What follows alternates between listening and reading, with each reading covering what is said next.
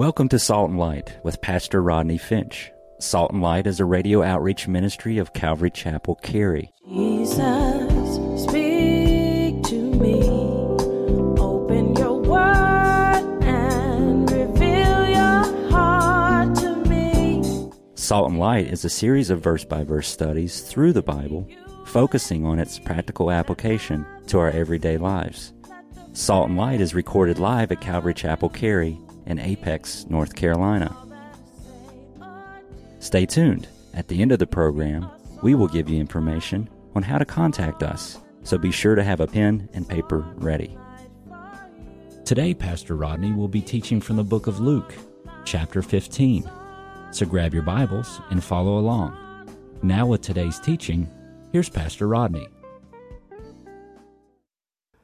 Look at verse 15. He went and he joined himself to a citizen of that country, and that man sent him to eat with pigs. Verse 17, there in the midst of the pig pen, something amazing happens.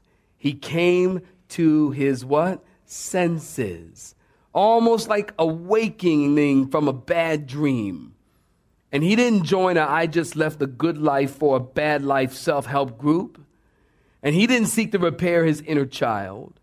He didn't blame it on his mom or his dad or his brothers or his sisters or his boss, or he didn't even blame it on the pigs. He finally woke up and he saw things as they really were. And he went back to his father. Now listen close. Listen close. It wasn't the badness of his life that brought him to his senses. It was the goodness of his father. You want to write that down? It wasn't the badness of his life that brought him to his senses. It was the goodness of his father. What he remembered was what it was like to be at home. Y'all listening? What it was like to be at home. How blessed he was with his father. It wasn't his own badness that brought him to his senses. Romans chapter 2, verse 4 says exactly that. Or do you despise the riches of his goodness, forbearance, and long-suffering, not knowing that it's the goodness of God that leads men to repentance? Is that right? It's the goodness of God that leads men to repentance. And notice the progression. He thinks, he remembers, he owns it, he decides, he turns around, and he repents. So he's on his way home, and while walking, he's thinking and probably practicing what he's going to say. He's walking, and he's probably thinking, okay, I'll say when I get home, just rehearsing. When I get home, I'm going to say, Dad, I really messed up. I thought I could do it on my own, but no, that's not going to work. I had to say something else. This thing. Okay, this is what I'll say. Dad, we didn't get off to a good start. When I left, it was like, no, I can't say that. He's walking and he's thinking what he might say. And while he's walking, get this, you'll love it. And while he's walking, this is one dramatic story here. And while he's walking, we get the impression from the text that the father is looking. It's almost like dad is every day looking out on the horizon. Is he coming home today? Is he coming home today? Maybe today. Maybe today. The father then one day, he sees him coming toward the house from a distance. And the Bible tells us that his father saw him and he ran and he kissed him and he welcomed him home. Now listen to me. This is the only time in the Bible that God is pictured as being in a hurry. Remember, I told you the father represents who? God. Did you hear me? The father represents God. Here we have a picture, the only time in the Bible where we see a father in a hurry. Now listen, in the Jewish culture, it was not classy. It was undignified for an elderly man to run. In Jewish culture, elderly men do not run. Matter of fact, you can go to Israel today and you can see elderly people don't run, not only because it's physically maybe challenging, but it's inappropriate. It's inappropriate for them to take, they wear a long tunic or whatever, and then they would have to pull it up, tie it up around their legs and make him out of shorts, and then take off running. that was inappropriate. But here we see the only time in the Bible where we see God is running, and notice he is running to offer forgiveness. God is always running to offer forgiveness. Anybody happy about that? Anybody happy about that? He's always running to offer forgiveness. And it is possible, listen, that the Father ran out to the Son to protect him. Because the law said that if a child acted this way, that they were to be stoned. Yeah. I'm thinking maybe we should go back to that. But they should be stoned. I don't know. Again, I come from the old school, y'all. My mom, she didn't play. If you act this way with my mother, you whatever is nearest to her, that is what you're going to get hit with. You know what I mean? Nowadays, it's like, oh, no. Like I said, no. Now, look, you do something, my mom, if there's, there's like something, a pole, she just pick it up, woof. My mother, she didn't play. I'd be like, whoa, you missed me, huh? And then she come around to the left, boom. I was like, oh, man, Mom. My mom didn't play. And they would stone kids because they didn't play in the Bible either. And if you speak this way to your parents or you disrespect your parents, people would stone you. Maybe the father was running out to the son to protect him because he knew that if the elders of the city saw that boy coming through the gate, that they would then stone him. Now listen, parents, here's something for you. If your child says, I want to be on my own, listen, don't get in the way. Or better yet, let's go one step better. Don't get in God's way. If they want to be on their own, you need to let them go. And one day, and listen, that one day will come when they realize that they're eating with pigs. And when they come back, they'll be saying, make me. When this boy left, he was saying, give me. Give me my portion, give me my money. But when he came back, he was saying, make me one of your servants. See, if you let them go, sometimes you got to get out of God's way. I know we love our children. Is anybody listening to me? I know we love our children, but sometimes you cannot do for them all the time, no time, ever can you do for them what only God can do in the heart, because we're talking about a heart issue here. Is that right? That's right. And you have got to let God do it. You got to let God. If they say, I want to go out on my own and do my own thing, and especially if they're in your home and they're not abiding by your rules, well, that takes it up a notch in my house. Oh, you don't want to abide by the rules here? It's not leave. It's get out. You got to go. I love the Lord. I love Jesus too much to let you live in sin here. And I love you too much. And I love you too much. So sometimes you got to get out of the way and let the Lord do what he's going to do in them. He comes to his father and he says, make me a slave. And the father says, no, I'll make you a son. The son now has a true sense of unworthiness and thus a confession of sin. And when we come to God in forgiveness and humility and we say, God, make me your slave, God says, no, I'll make you a son. Look at verse 21, if you will. The son starts to give his rehearsed speech. And before he could finish, notice the father sees him. He runs out and he smothers him with kisses. I mean, he didn't just come out and just like kiss like on the cheek. He was like kissing him like all over, like, oh, my son, just kissed him like sloppy kisses all over him. He's smothering with kisses. And he puts on the best robe. Did you get that in verse 22? Did you get it? Put on the best robe. He put the ring on and he put sandals on. Listen, the best robe, what would that be? That would be the Father's robe. The best robe would be the Father's robe. The Bible teaches that the Father robes all of those who come to him in righteousness. The unworthy become worthy. The unrighteous become righteous.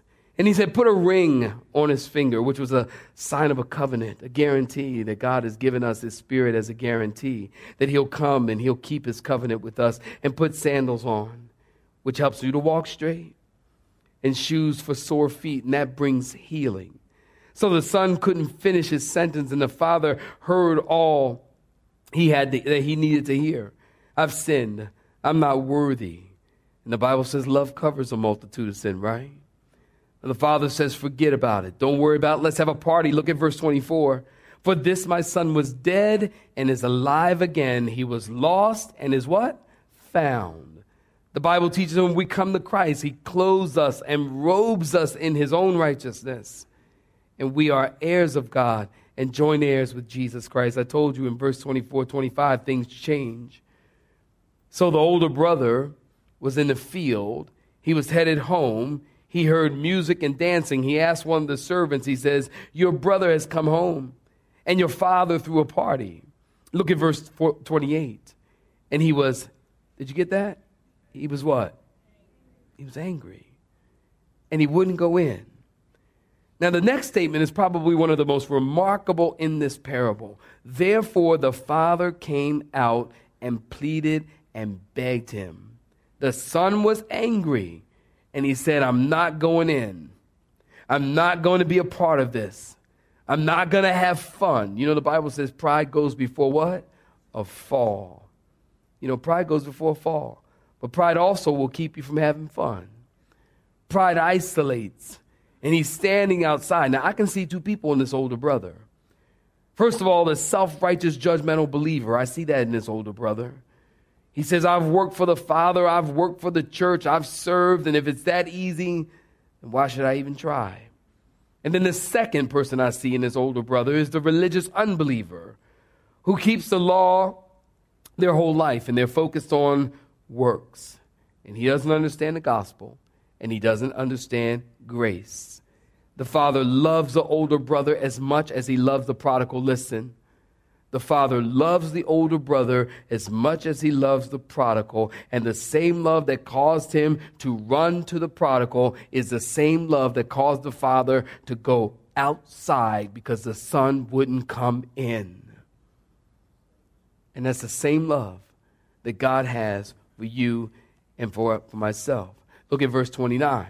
The older brother said, Father, I've been here. I've slaved for you. I've never trespassed your commandment, and you never gave me a goat. But as soon as he comes home, after blowing everything, you throw a party. Listen to his heart. And the son's heart here is the same as the prodigal son. Listen, both of these boys are prodigals. Both of them. Notice one son is wasteful and sinful, and not understanding the benefit that the father wants to provide for his life and later comes to his senses to come home. And the other brother is home, but he's still at a distance from the father's heart.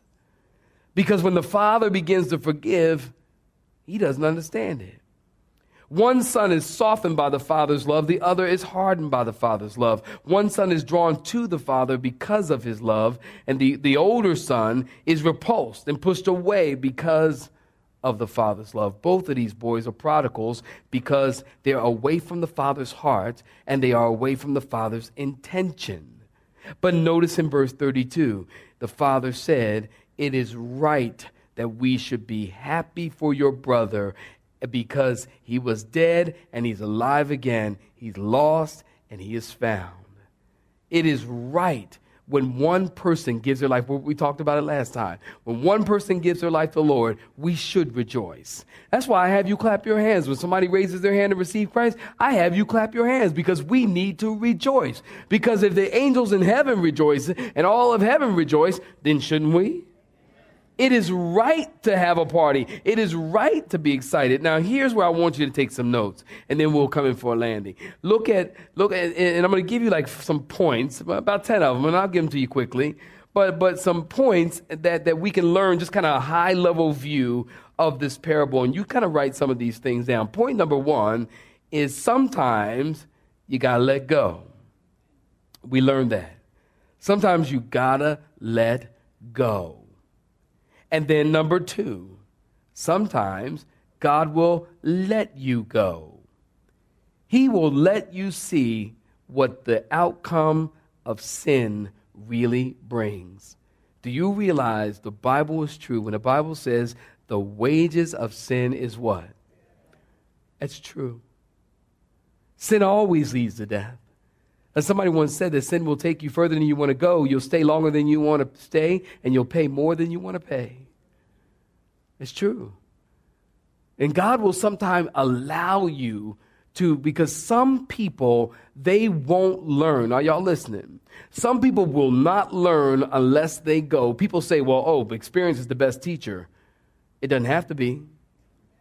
But some people won't learn until you let them go. God will let them go so that they can see the outcome of sin and what it can do. Number three, you need to wake up. Listen, until a person, and I hope I'm talking to somebody here, until a person gets to the point where he comes to himself, change cannot take place. You don't enable an addict. I'm just trying to help you and keep it real. You don't enable an addict. You don't help an addict. And you don't get involved in that. Because until they come to the point where they say, I am sick and tired of being sick and tired, when they get to that point, then they will be set free. Until they get to that point, they cannot be helped. They need to come to their senses. I know. I've been to AA, NA, and I've played the game. But I knew that they weren't helping me. But when I came to my senses and gave my life to Christ on January 23rd, 1982, God took drugs and all of that whole lifestyle out of my life completely, just like that. I didn't need to go to another meeting. I didn't have any more counseling. I didn't need anything. God has set me free because the Bible says to whom the Son sets free is what? Somebody need to clap your hands like you know what I'm talking about. Isn't that true? God will just set you free just like that. And God set me free. I went to the AA and they're asking me, how are you doing? And I went on an outpatient basis. How are you doing? Are you finished not doing drugs? Finishing your drugs. Are you not doing drugs anymore? And I'm like, no, I'm not doing drugs anymore. I'm done with all that stuff there. I just got finished doing drugs before I walked in. This was the days before urine analysis in the military. And I went through all of that. And none of that really helped. But when God set me free, it was just like that. And it's been 27 years. 27 years. God has... wait. But until that person gets to the place where they wake up and they come to themselves, number 3. Number 4, healing starts with confession. When you sin, you don't only hurt the heart of God, but you hurt the heart of others. 1 John chapter 1, verse 9, if we confess our sins, he is faithful and just to forgive our sins and cleanse us from all unrighteousness. Admit you're wrong and you need God's help. Number 5, notice the Father's heart. He was willing, ready to forgive and restore. God was not only willing, but God was waiting. The Father was waiting. He saw the Son afar off. You know, that implies that he was watching. When the Son left, he didn't just say, well, good riddance, bye, get out of here. And he didn't say, well, you know what, don't let the doorknob hit you with a good Lord split you. Can you say that in church? I guess I just did. Anyway, he didn't have that heart. We don't get that from the text. We don't get that. We get the heart of a father whose heart was broken. He was willing. Well, point number 5, he was waiting. He understands. God understands and he cares. And he loves you. He kissed his Son again and again and again. God has tender affection for his people. Number 6, don't give up on prodigals. Can you say amen, church? Don't give up on prodigals. Some of you have prodigals. Some pastors have prodigals. Where do you think you get the term PK kids from? The pastor's kids. The pastor's kids. You've all heard this. The pastor's kids are the worst kids in the church. They're just all, which in my case was sometimes true. But, the pastor's kids are always into something. And, pastors have prodigals. I was talking to some pastors this week. And some of their kids are prodigals. But you don't give up on prodigals. Listen, stay close to the Father's heart and don't give up on them. Letting go does not mean giving up. Letting go does not mean giving up. You need to let go. Point number 7, God loves to find the lost. That's the message of the Gospel of Luke. Luke chapter 19, verse 10 is a theme verse for the entire book. The Son of Man came to seek and save those which were lost. Number 8, watch out for resentment. Don't watch others like the older brother did. You need to keep your eyes on the Father. Number 9, enjoy your relationship with the Lord. God wants us to enjoy our relationship with him. You know, the older son should have just enjoyed his relationship with his father. Not let pride and envy and jealousy eat up that time, but just enjoy your relationship with God. God wants to bless you more than you want to be blessed. And the Bible tells us in the presence of the Lord is the fullness of, anybody know? Joy, and at his right hand are pleasures evermore. Keep your eyes on the Father. God wants to bless you. God wants you to enjoy him. And then finally, rejoice when the lost are found. We should rejoice when the lost are found. I love it when people, don't let yourself become a crusty Christian. I told you this before. Because, we get like that sometimes. After so many years in the church and you've seen people give their life to Christ, it's no longer exciting. It's just kind of, okay, somebody else is giving their life to Christ. Listen, we need to rejoice when the lost is found. Amen. You can start right now. You can start right now. We need to rejoice when the lost is found. And let the Lord do what God is going to do. God saves people, and I still believe that. And I know that God changes people because he changed me. And he can change you. And God does it instantly. And that's why here at Calvary Chapel, listen, you guys know, when I do an altar call, when I feel so led of the Lord to do an altar call, I will do one. Some people have asked me, how come you guys don't do altar calls here at Calvary Chapel? I tell them, altar calls don't save people. Altar calls do not save people. Jesus saves people. Altar calls don't save people.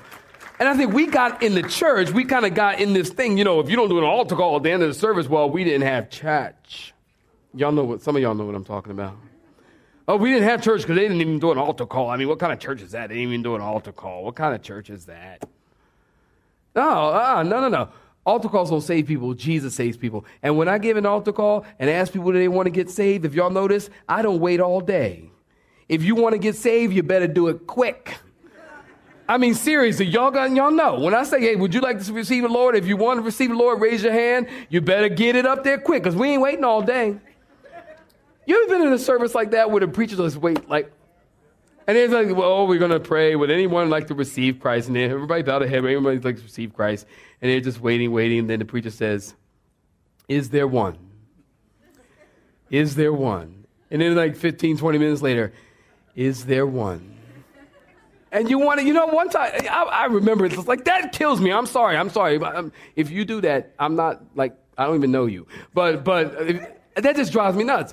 Look, if God's going to save people, God's going to save people. There's no point waiting 30 minutes. Is there one? Listen, if you want to get saved, you want to get saved. If you don't, you don't. That's between you and the Lord. I don't save anybody. God saves people. And if you want to be saved, then give your heart to Jesus. Then God's like, is there one? Is there one? I'm listening to him. I just want to raise my hand. I'm a pastor, y'all. And I just want to raise my hand because I'm like, look, there is one. There's one, and I'm thinking, look, let me just get that. If I can help this brother, let me just help him, because I'm thinking, I have got to get a turkey sandwich. I'm going to pass out. And he's going on and on. Is there one? Is there one? If the Holy Spirit is moving on your heart, it's not going to take God all day. I have done many, many altar calls. Before I got to, would you like to give your life to Jesus? People were like this. Were you at Dorton Arena? Before I gave an altar call, people were already walking down the stair. Anybody can get excited about that? Because that was awesome. That was awesome. People are already walking down the stairs. Is there one? Listen, if there is just one, Pastor Rodney is happy. Because sometimes is there one? Well, one person raised their hand, but, there's another. I know there is another. Isn't that nuts? I'm sorry, that's just crazy. Oh, yes, I know there is one more. God's telling me there is one more. Well, maybe there isn't one more.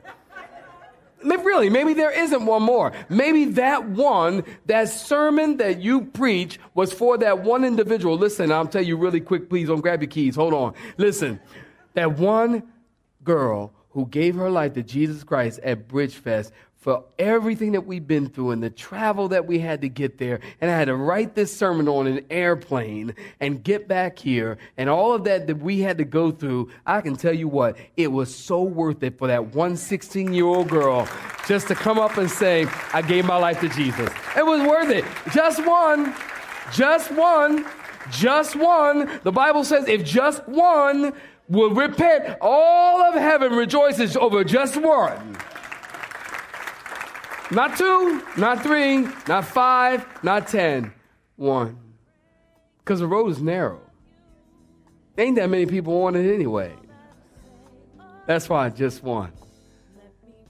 The way that leads to destruction is wide. We can rejoice because it's just one. You have been listening to Salt and Light, a radio outreach ministry of Pastor Rodney Finch and Calvary Chapel, Cary, located in Apex, North Carolina. Join Pastor Rodney Monday through Friday at this same time.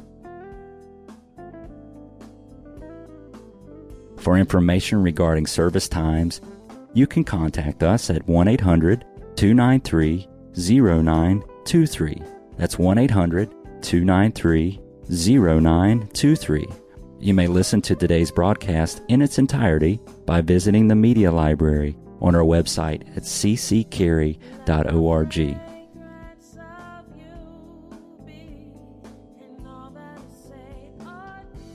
We would like to thank you for tuning in to Salt and Light and pray that you have been blessed. Until next time, may you be salt and light.